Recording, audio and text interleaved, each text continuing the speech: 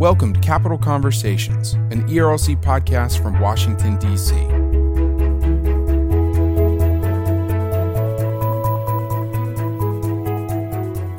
I'm your host, Jeff Pickering. Around the table on Capital Conversations, you'll hear from the policy team of the Ethics and Religious Liberty Commission, as well as featured guests from outside our D.C. office. Our conversations will cover the policy debates and news shaping our world as we aim to connect our Christian theological motivations to political engagement in Washington. Stephen Harris and Travis Wuso are here around the table. Hey guys, how's it going? Good to be here, always. And our featured guest for this episode is Jonathan Leeman. Jonathan, thanks for joining us at the Leland House. Thank you, Jeff. Jonathan Leeman is the editorial director for 9 Marks. 9 Marks is a ministry that equips church leaders with a biblical vision and practical resources for healthy churches. Jonathan began his career in journalism as an editor for an economics magazine here in Washington, D.C. He earned undergraduate and graduate degrees in political science, and since his call to ministry, a Master's of Divinity and a Ph.D. in theology. Jonathan lives with his wife and 4 daughters in a suburb of D.C., where he serves as an elder at Cheverly Baptist Church. In addition to his work at 9 Marks, he's a seminary teacher, article writer, and author. And his recent book, How the Nations Rage, Rethinking Faith and Politics in a Divided Age, is the topic of this conversation.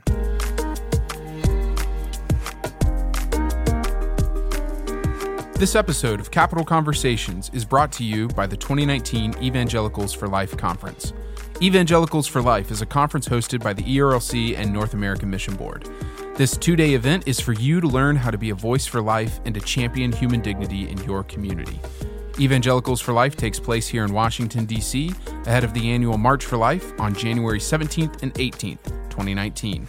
To learn more, visit evangelicals.life, and if you're able to join us here in D.C., you can use the promo code Capital Conversations to save 20% on your registration.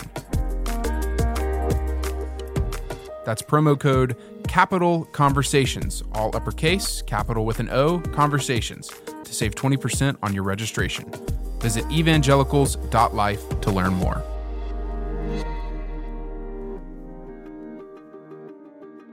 So, Jonathan, you began your career here in this city. What originally drew you to Washington, D.C. after studying political science? Well, I've always loved politics from a young age. I was paying attention to Abraham Lincoln and reading stuff, like his debates and whatnot. And after a undergraduate and graduate degree in poli-sci, as you mentioned, I thought I want to move to D.C. and pay off some debt, getting a job in politics before going into further study. I was thinking about doing a Ph.D. in political science or political philosophy. Okay. But wanted to come here first and ended up sort of drawn into the city. And as you mentioned, working as an editor at a magazine. And so tell us a bit about your call to ministry, because you're working in politics, but now, and you've served as an interim pastor. So what did that call and transition look like in your life? Yeah, sure. Moved here in 96, a non-church attender, calling myself a Christian, very much living in and for the world. Joined a church in 96 that a friend from England in grad school had recommended, and found myself radically bowled over and eventually changed by the power of the preaching and the gospel and the embrace of the church community. 97, 98, all this happened gradually, 96, 97, 98. Eventually, my life just looked radically different. Everybody knew me as like, you've really changed. And my interest had changed. I'd gone from, being obsessed with things of the world to being obsessed with things of the gospel and the church, and that showed itself in all sorts of ways. Eventually, one day in 98, 99, I went to the pastor and I said, look, I think I want to do what you do. I want to preach. And he's like, well, not so sure, because I'd go out and I'd do dumb stuff and I'd come to him and I'd confess it. So when I went and said, I want to go to ministry, he's like, yeah, we'll watch you. Okay. Eventually, I was sent to seminary and, as you mentioned, did a couple of interim pastorates, but have been working for 9 Marks since 06. And so I know this because I'm a member here at Capitol Hill Baptist Church, and as my wife and I were coming into membership of this church, you were headed out to Cheverly. Mm-hmm. So I would just love for you to share a little bit about why you left a great church to go plant a new one. We might have people on this podcast who might have pastors who are challenging them to be willing to leave a great and healthy church that they're at. Why should a Christian be willing to do that? Just today I was reviewing a book on multi-site churches, and just reflecting on the fact that churches will often go into neighborhoods where there's already gospel preaching churches. I think pastors should have a different ambition. I think they should look around their metro area, ask themselves, where are there not gospel preaching churches, either unhealthy or not gospel preaching or whatever?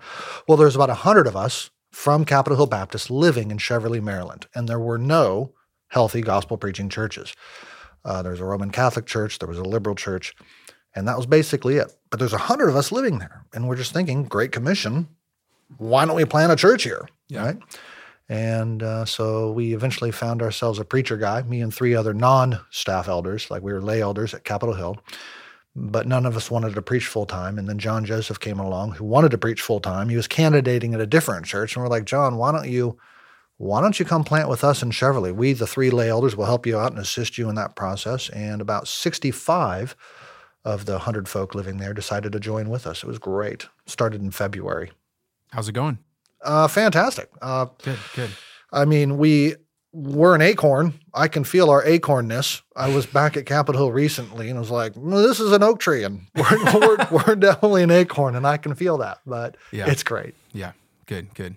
Jonathan, appreciate you being here today to converse with us, man, about the product of your writing ministry, which has been a blessing to my life, as well as our personal relationship. And so glad to be able to talk to you about this important topic. So I'm looking at your book here, man, How the Nations Rage, Rethinking Faith and Politics in a Divided Age. And on the cover, we have 2 boxing gloves. One has a donkey on it. The other has an elephant on it. You got a little church in the middle. That obviously seems intentional. So I want you to tell us a little bit about what's going on the cover. Not exactly an image of civility. So about the cover, intentional thoughts behind it. Yeah, absolutely. In some ways, that cover tells the story. You have operatives on both parties trying to co-opt the God vote. Yeah. Right. Before this interview, we were just chatting about how a lot of evangelicals are feeling split right now, and in the elections, these recent elections, and you can see people on both sides trying to grab the evangelical vote, right, and the Christian vote more broadly. I think you look certain subsectors or certain tribes of Christians, and some are going to gravitate right, some are going to gravitate left, and our faith is politicized in many regards, and we feel that division inside of churches. Certainly we feel that division in culture broadly, but I think we also feel it inside of our churches. I mean, I could tell you stories from my time when pastoring at Capitol Hill Baptist as one of the non-staff lay elders there. I experience it now at Cheverly Baptist. We're just outside of the Capitol, across the border.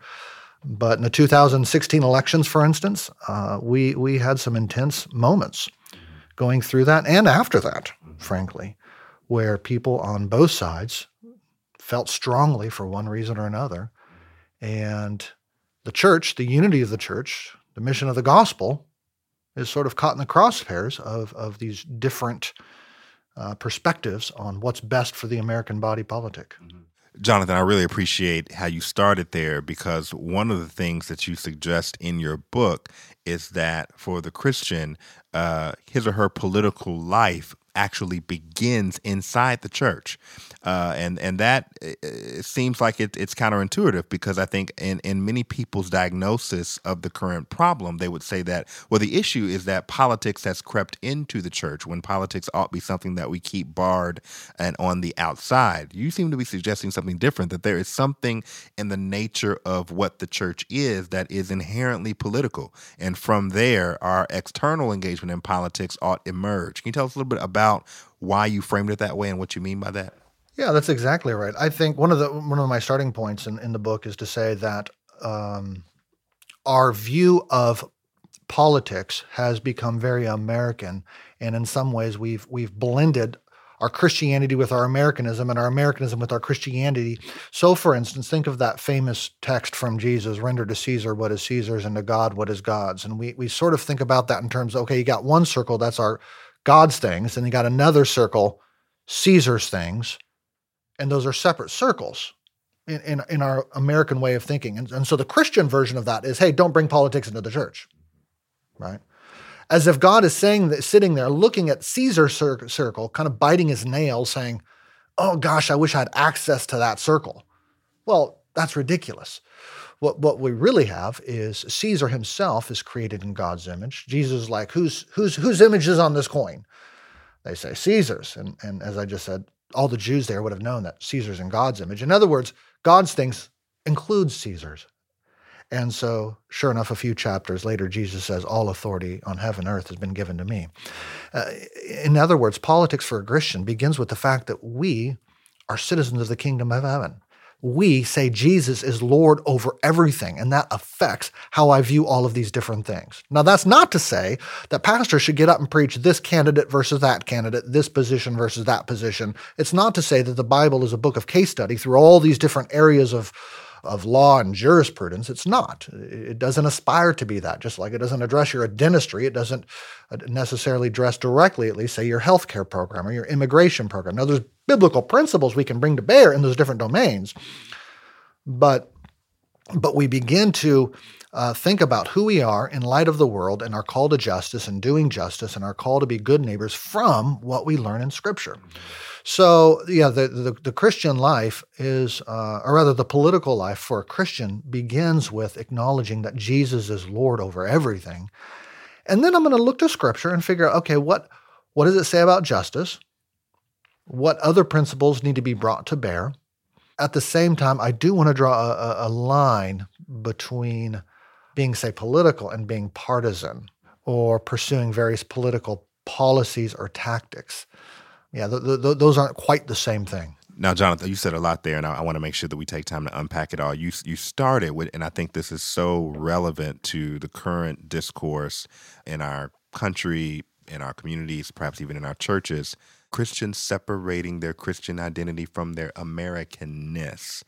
Americanness as a category is kind of a contested claim these days. Many people haven't thought about how they live in and out of their Americanness. I mean, what drew you to that critique particularly to kind of frame some of the things you talk about in this book? Americans from the days of the colonies have been tempted to recreate America in the image of the kingdom of God. Go back to the Massachusetts Bay Colony with John Winthrop making his claim about this being a city on the hill.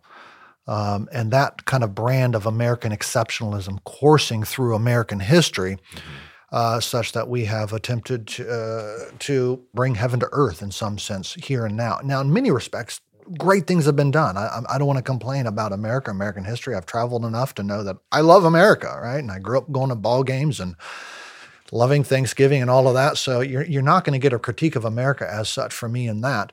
But nonetheless, there has been this tradition of trying to make more of it than we should. John Wilsey talks about it in his excellent book, Civil Religion and American Exceptionalism. Or maybe I got that backwards.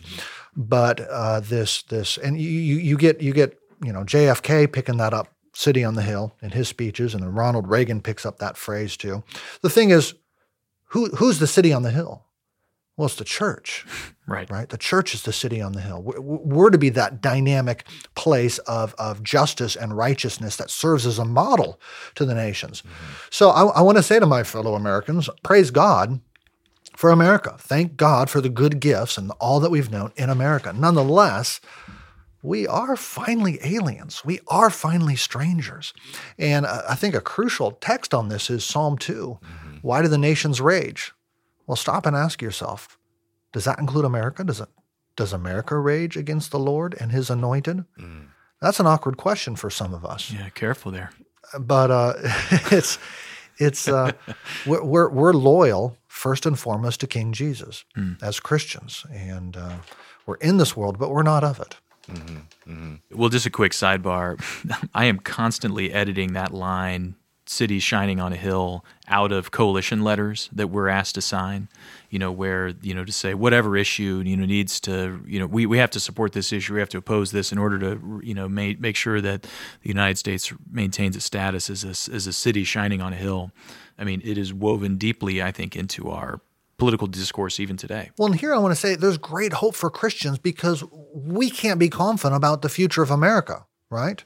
We can be confident about the future of the church. Jesus says the church wins, right? The gates of hell will not prevail against it. We can have no such confidence in the future of America. So while we're here, let's do good. Let's love our neighbors. Let's pursue justice, but let's put our hope in Jesus and what he's doing among his people. That way we stay engaged, but we do so in a manner that's not misplaced, misdirected, and finally wrongful in the tone we adopt and how we treat our neighbors. Mm-hmm. I want to pick up on something that you mentioned a minute ago about issues where we are very clear about what the Bible says, and others you refer to these as straight line and jagged line issues in your book. Unpack that idea a little bit for us. I think. Yeah, sure. I'm taking that from Robert Benet's book, Good and Bad Ways to Think About Politics and Religion. Straight line issues. There's a straight line between the biblical text and the policy application. So biblical text, do not murder. Policy application, abortion's wrong. That's a straight line. I don't got to do a lot of thinking to get from one to the next, right? A jagged line issue is going to be one where there's a number of biblical texts we want to bring to bear on our questions of policy and policy making and constitution writing. But there's more of a jagged line. Let's talk about healthcare. Well, there's certain biblical principles I'm going to bring to bear on that topic, but I'm going to kind of zigzag back and forth trying to figure out, okay, well, in this context, with these questions, with these principles at stakes, and it's not going to be a straight movement. And what I talk about in the book is, on the one hand, Christians are called to care about both kinds of issues, but I think we talk about them differently. I think pastors talk about them differently. I think pastors can get up and preach from the pulpit on abortion, right? I think that's a straight line. Abortion's wrong. Racism is wrong. Just, it's really clear, right? At the same time, over here on the policy or the jagged line, okay, well, how exactly do we go about combating abortion? How exactly do we go about combating racism? What do we think about the difference between, a flat tax versus a progressive tax? Well, I think over there on the tactical side of things, yeah, I think pastors and churches should back up from binding their conscience and leave that as a domain of Christian freedom. One of the things that comes up as a theme over and over again is once you get into the details of writing an appropriations bill or arguing about abortion or abortion funding or increases of access to abortion, even those issues can take on a jagged line sort of component where, we may all agree that abortion is wrong, but we might disagree about the extent to which this particular policy furthers something or the sort of the conscience implications for a particular issue. I mean, I think that part of what we're trying to do with our office here is try to make those complex issues simple so that people can understand them. But I think in doing so, we might straighten out some jagged lines every now and then. Well, I want to say Christians, individual Christians and organizations like ERLC and others absolutely should do that jagged line work and write the bills and I guess you don't write the bills, but you're recommending certain practices and so forth. And that's good work for Christians to do. I think the church institutional, if I could call it that, and the pastor as a mouthpiece of the church institutional needs to step back a little bit on those jagged line tactical issues. One of the questions we're asked often at this office, and not even by churches and church leaders who are approaching our work on religious liberty, but by other political entities, is, do you support religious liberty? Like let's talk about religious liberty broader than just the Baptist sense of religious liberty, just protecting Christians. Is that something you do at ERLC? And it's always a fun sort of question to tee off on. I've gotten that sometimes when talking about different organizations that will partner with us for internship programs. They just want to be real sure that their interns are working on religious liberty for more than just Christians. Can you talk about the different domains of what the church's responsibility is with religious liberty versus what the political responsibility is with religious liberty? Well, religious liberty, as I understand it, comes out of a strong understanding of what God has authorized different people to do. What does he authorize the state to do? What does he authorize the church to do, right? I understand he's authorized the state. It begins in Genesis 9:6. Whoever sheds the blood of man, by man shall his blood be shed. Notice what it says there. It doesn't say whoever sheds or blasphemes God. It's whoever sheds the blood of man. And if you keep reading throughout Scripture, there's no place that I'm aware of where human beings are authorized to criminalize or prosecute false religion or blasphemy. Exception, of course, nation of Israel. But we're not Israelites. We're not living there. So the nations, at no point are they authorized to prosecute false worship, false religion. Rather, to criminalize something, there needs to be harm against a human being, whoever sheds the blood of man, right? So I understand religious liberty begins because I've not been authorized by God to do otherwise. number one. Number two, I'm not the Holy Spirit. I can't change hearts and consciences, right? So I'm neither authorized nor able to prosecute false religion. So yeah, I understand that at least, the big caveat, at least until false religion begins to harm a human being. So the Christian scientist who says, no, I'm going to withhold health care from my child who's ailing and dying, I'm going to say, sorry, God's not authorized you to do that. In fact, just the opposite. Yeah, I'm going to come in and I'm going to rule against your ability to withhold health care from your child. Is that defying religion? Well, in this case, yeah, absolutely it is, because harm is being done to a person, and I understand that the state has jurisdiction there. Jonathan, another thing that you bring out that I think is important, you bring out in your book's important to unpack, our conceptions of the public square and what's going on there. We obviously do work inside the Beltway. Political discourse is happening all the time. We're speaking politics, speaking the language of politics, speaking from the site of our theological convictions. People at Starbucks or at Safeway or just in their local communities, public square as a battleground of gods. What are you pushing back against there in that framework? And perhaps why has that framework that you were pushing back against been so persuasive to people that you want to dissuade them of? Part of the American experiment is the idea that we can get together and govern ourselves as a nation apart from our religion, right? Rather, we can agree on certain shared principles like equality, rights, freedom. And hey, everybody at this table, we agree on equality, rights, freedom, right? We're good? Yeah. Okay. Agreed. You have your God, I have my God, but we can leave those gods behind, step into the public square as a quote unquote neutral space, and conduct ourselves as a nation. That's the American experiment. It kind of began on that fundamental assumption. And that works when everybody basically has got a Christian-ish God governing our morality, right? But now, fast forward 250 years, and you have your progressive God, I have my Christian God, he's got his Muslim God, she's got her nun's God, whatever, that person is a hockey player, that person is a stockbroker with their gods, whatever. Okay, does that work anymore when we talk about equality, freedom, rights? Do we all agree on what about marriage equality? What about freedom to choose? What about the right to define my own gender? Well, I'm still saying rights, equality, freedom, but suddenly we have different gods animating, determining what we think rights, freedom, equality are. So suddenly this kind of, I hate to say it, sort of pretend game that we had of leaving our gods out of the public square is exposed for what it is. Our gods have been there all along.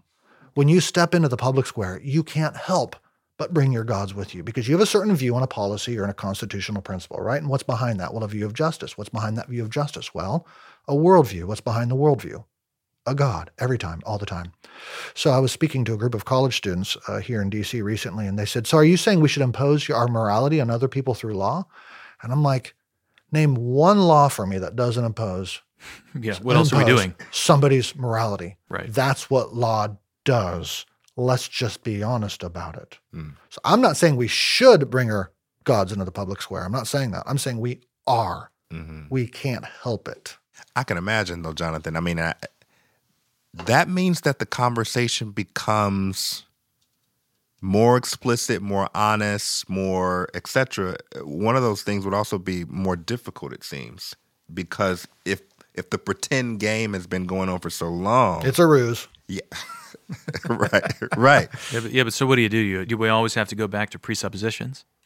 Well, in some ways, yes and no. I mean, I come into the public square, and I'm going to make two kinds of arguments. I'm going to make common ground arguments, and I want to make sectarian arguments. Sometimes, in fact, most of the time, I'm going to make common ground arguments. Hey, look, we have different gods.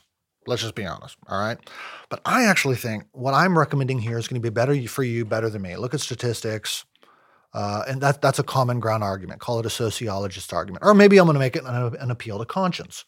An appeal to conscience is a common ground argument. It's saying, look, we're different gods, but you don't want me to molest your conscience. I don't want you to molest mine. Can we just agree to respect one another's consciences? Good? Okay? That's a common ground argument. Natural law itself is a kind of common ground argument, trying to appeal to certain moral principles. Now, you can say these do or don't work, but that's what they are, common ground arguments. I think occasionally Christians need to be honest and say, no, look, I'm actually going to make a sectarian argument here. I think God is God over everything. And therefore, I think it's good for our society that X or Y. I think that's fine for us to do as well. Back on straight line issues, probably not on jagged line issues. But I think in moving into the public square, we need to A, be honest, B, be willing for civility's sake to exercise common ground arguments. You mentioned the word civility. We're in a time right now where it's not cool to be civil. Or at least everybody is angrily demanding that everybody else be civil. Yeah, that's one way to put it.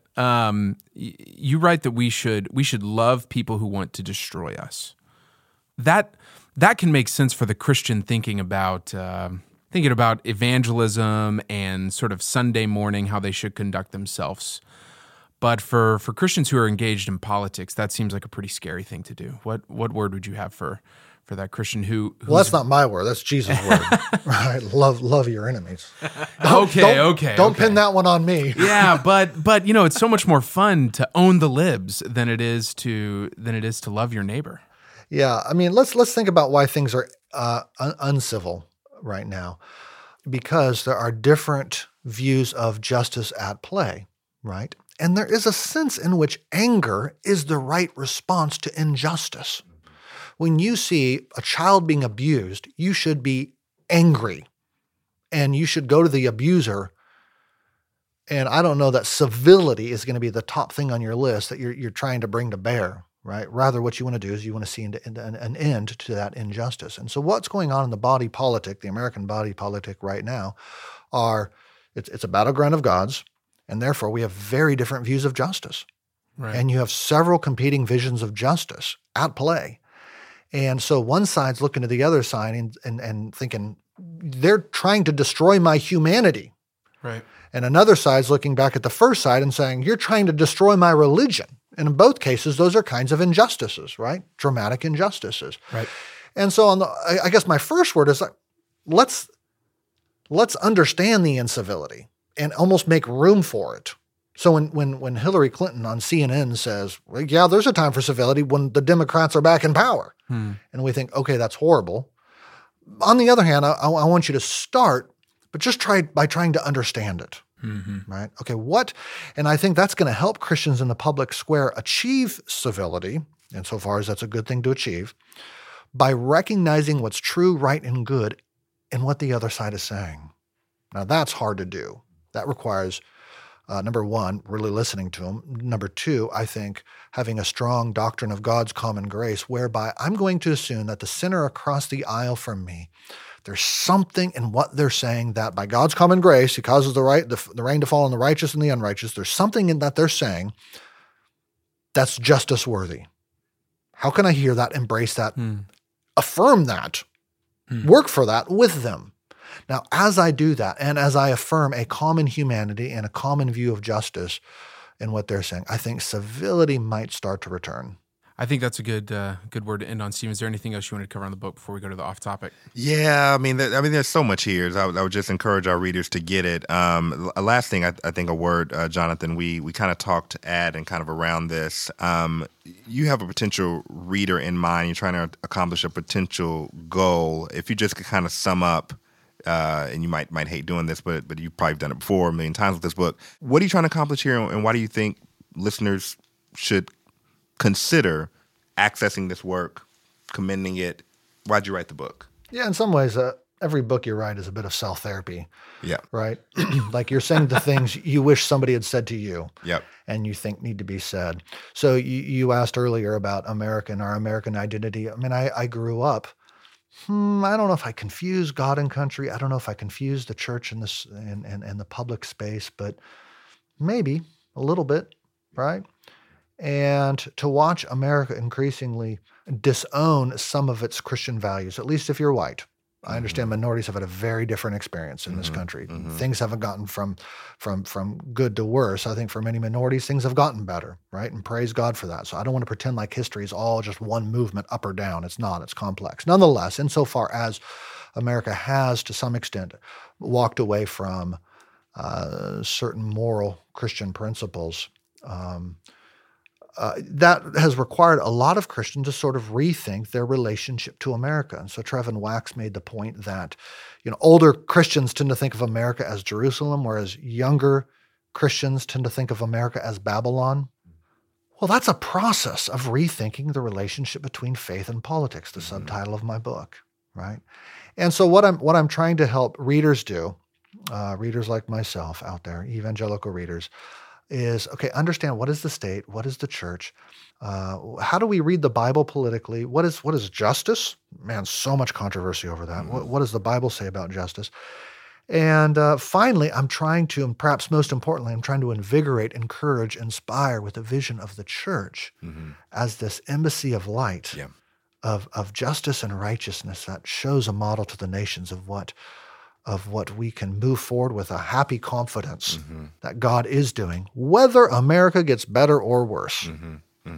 That's one of the concepts that I've most appreciated about your work, Jonathan, and occurs here, but also in several of your other works, the church as embassy, that kind of ecclesiological focus and frame. If you haven't heard that, listeners, that concept is worth, I think, the price alone, just thinking about our local gatherings as political outposts of a kingdom. And for each episode, we like to ask one off-topic question just for fun for everybody around the table to answer. So, Jonathan, I'll start with you for this week's question, since you're our guest. Who is one historical leader you admire and why? Well, many leaders for many things. Hard to narrow it down. Sure, it's not like who's the most important historical leader. Right. I'd say on this topic, I've been fascinated by the figure of Augustine. The city of Rome had just been sacked, and at this point, Rome had been Christianized. And, this is post-Constantine, and people had been resting their hopes on Christianity as the savior of Rome, and now it's sacked. And so now the people are coming to Augustine and saying, "What happened? I thought this was the eternal city." And so he writes this massive book, The City of God, sort of answering that question. How do we understand what Rome is in light of God's purposes in history broadly and redemptive history in particular? And just having to think that through. I think we're in a similar time right now. How do we understand the relationship between our faith in God's work and in the church and among his people in relation to America? So I think what Augustine tried to do in City of God, I try to do a little bit in this book, and I think a lot of us need to do more work at doing. Sure, I'll go next. This is just one. It's just somebody you admire. I would put forward Frederick Douglass as one of many figures, and it's mainly because I'm engaging a very large biography by a Yale professor named David Blight, who wrote a new work on Frederick Douglass that will likely become the main volume text that treats his life. Douglass is a 19th century figure, comes to prominence, writes an autobiography in 1845, the year that SBC was actually founded, just talking about his experience as a slave. What I'm particularly appreciative of Douglass for is the way in which he is conceiving of his own Christianity in that period as a critique on conceptions of Christianity in the 19th century, and the way in which he's leveraging what I would regard as a biblical Christianity that is in very decisive, careful ways showing and demonstrating the hypocrisy of a country in that particular moment. And I'm using him as my figure because I think part of the work that needs to be done in our current cultural moment is a right reckoning with history, particularly for Christians to reckon with the history of a faith that has been deployed complicitly in particular histories against particular groups. And so that's just one of the words that I'm always speaking about. How do we move forward positively in our current moment? A right reckoning with history. And I think Douglass is a figure that I would commend to individuals who are trying to get history right so that they can act wisely in the present for a hopeful future. So, Stephen, if we're going to read one thing by Douglass, start with the autobiography. Start with the autobiography. Including that little appendix on slaveholder religion. Yep, absolutely right. I've been trying to decide which one I'm gonna, who to draw out. And this better be good. You've had a lot of time to think. That's true. It's not gonna be that good. I actually, so with a group of guys in my church, Restoration Church, we've been studying Kings and the Book of the 12, the Minor Prophets, and I have always loved the story of Josiah when they find the book of the law, the book of Deuteronomy, and they tear their clothes because they realize how far they've come from the law. And I think, Hezekiah is another example of this, of really courageously instituting reforms across the system that must have been politically difficult to accomplish.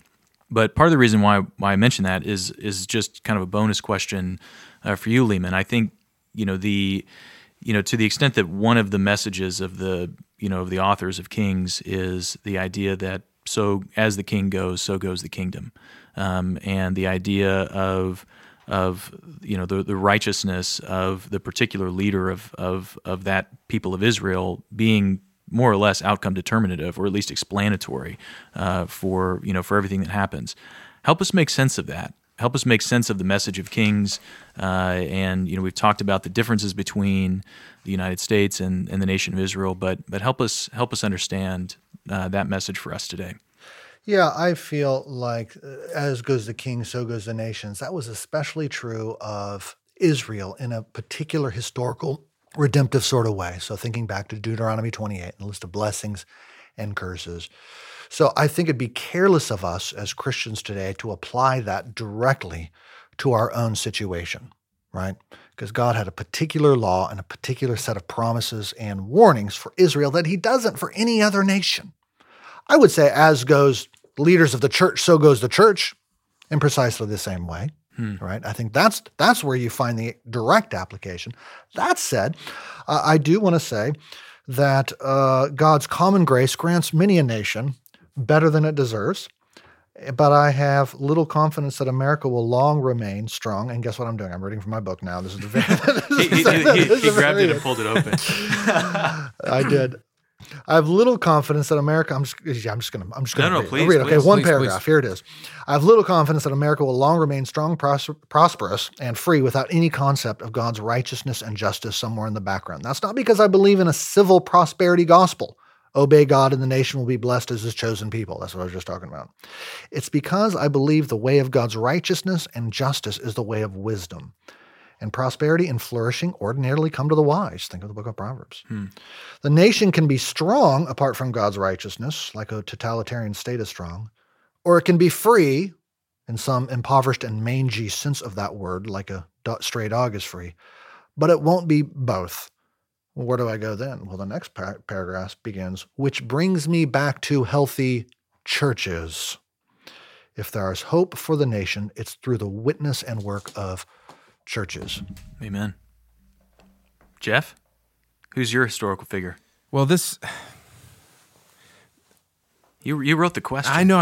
No, I have one. I just know you're going to make fun of me because here we are in Washington, D.C., and I'm going to say Washington himself. But the reason for that is because we were just recently down at the Naval Academy in Annapolis, and I just cannot get over the fact that Washington resigned his military commission back to Congress rather than putting himself up as a king. And he went back to his farm. I mean, that is worth naming this city after him. And I can't get over that. I can't get over the fact that he Can resigned I say something that power. about that? Yeah. Can I jump in here? Yeah. And I think we should laud and honor the founders for many of the principles that we have because of them. But you know why he did that? Why? Well, I don't know why he did that. But what's behind that, I think, is a Christian view of humility. Right? And I think what's wonderful about Jefferson, Madison, Washington, Adams is the fact that they all kind of grew up in Sunday school, proverbially speaking. And what we get from them that is so precious isn't some enlightenment project. What we get from them that is so precious is the fact that they affirm the equality of all people because they understood this from Scripture, right? And I think Washington's example of that is not something you get elsewhere because whether or not Washington was a Christian, he had been Christianized in some sense. And I think our country, at least if you're white and a male in the 1780s and 90s, owes a debt to Christianity more than anything else. Yeah, two pretty big caveats. I mean, I agree with you. And if you haven't been to the State House in Annapolis, Maryland, Maryland, they have a whole exhibit of Washington resigning his military papers. And it's one of the portraits in the Capitol Rotunda, and rightfully so because that set off. Yeah, it changed the course of history and self-government forever. Jonathan, thank you so much for joining us. As I said, Jonathan's book is How the Nations Rage, and you can find it wherever books are sold. And one thing I'll add on that is if you like How the Nations Rage, you should also read Political Church, which is another really great book. Well, it's pretty academic, warning though. Well, that's true. It was hard for me as an amateur in philosophy, but I really enjoyed it. It's a good book. And when you say How the Nations Rage, maybe you should say it like with rage, like How the Nations Rage. Or maybe I'll try that in post-production. You can stay in touch with Jonathan and his writing at 9marks.org and on Twitter at Jonathan D. Lehman. Was Jonathan Lehman already taken when you said it on Twitter? Yes, it was. Oh, I'm sorry about That's that. sad. So I stuck the middle initial in.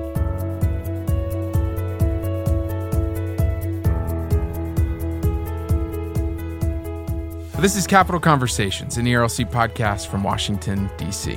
Thanks to our production team, Gary Lancaster, Marie Delf, Conrad Close, and Brooke Kramer for providing research and publishing this episode online.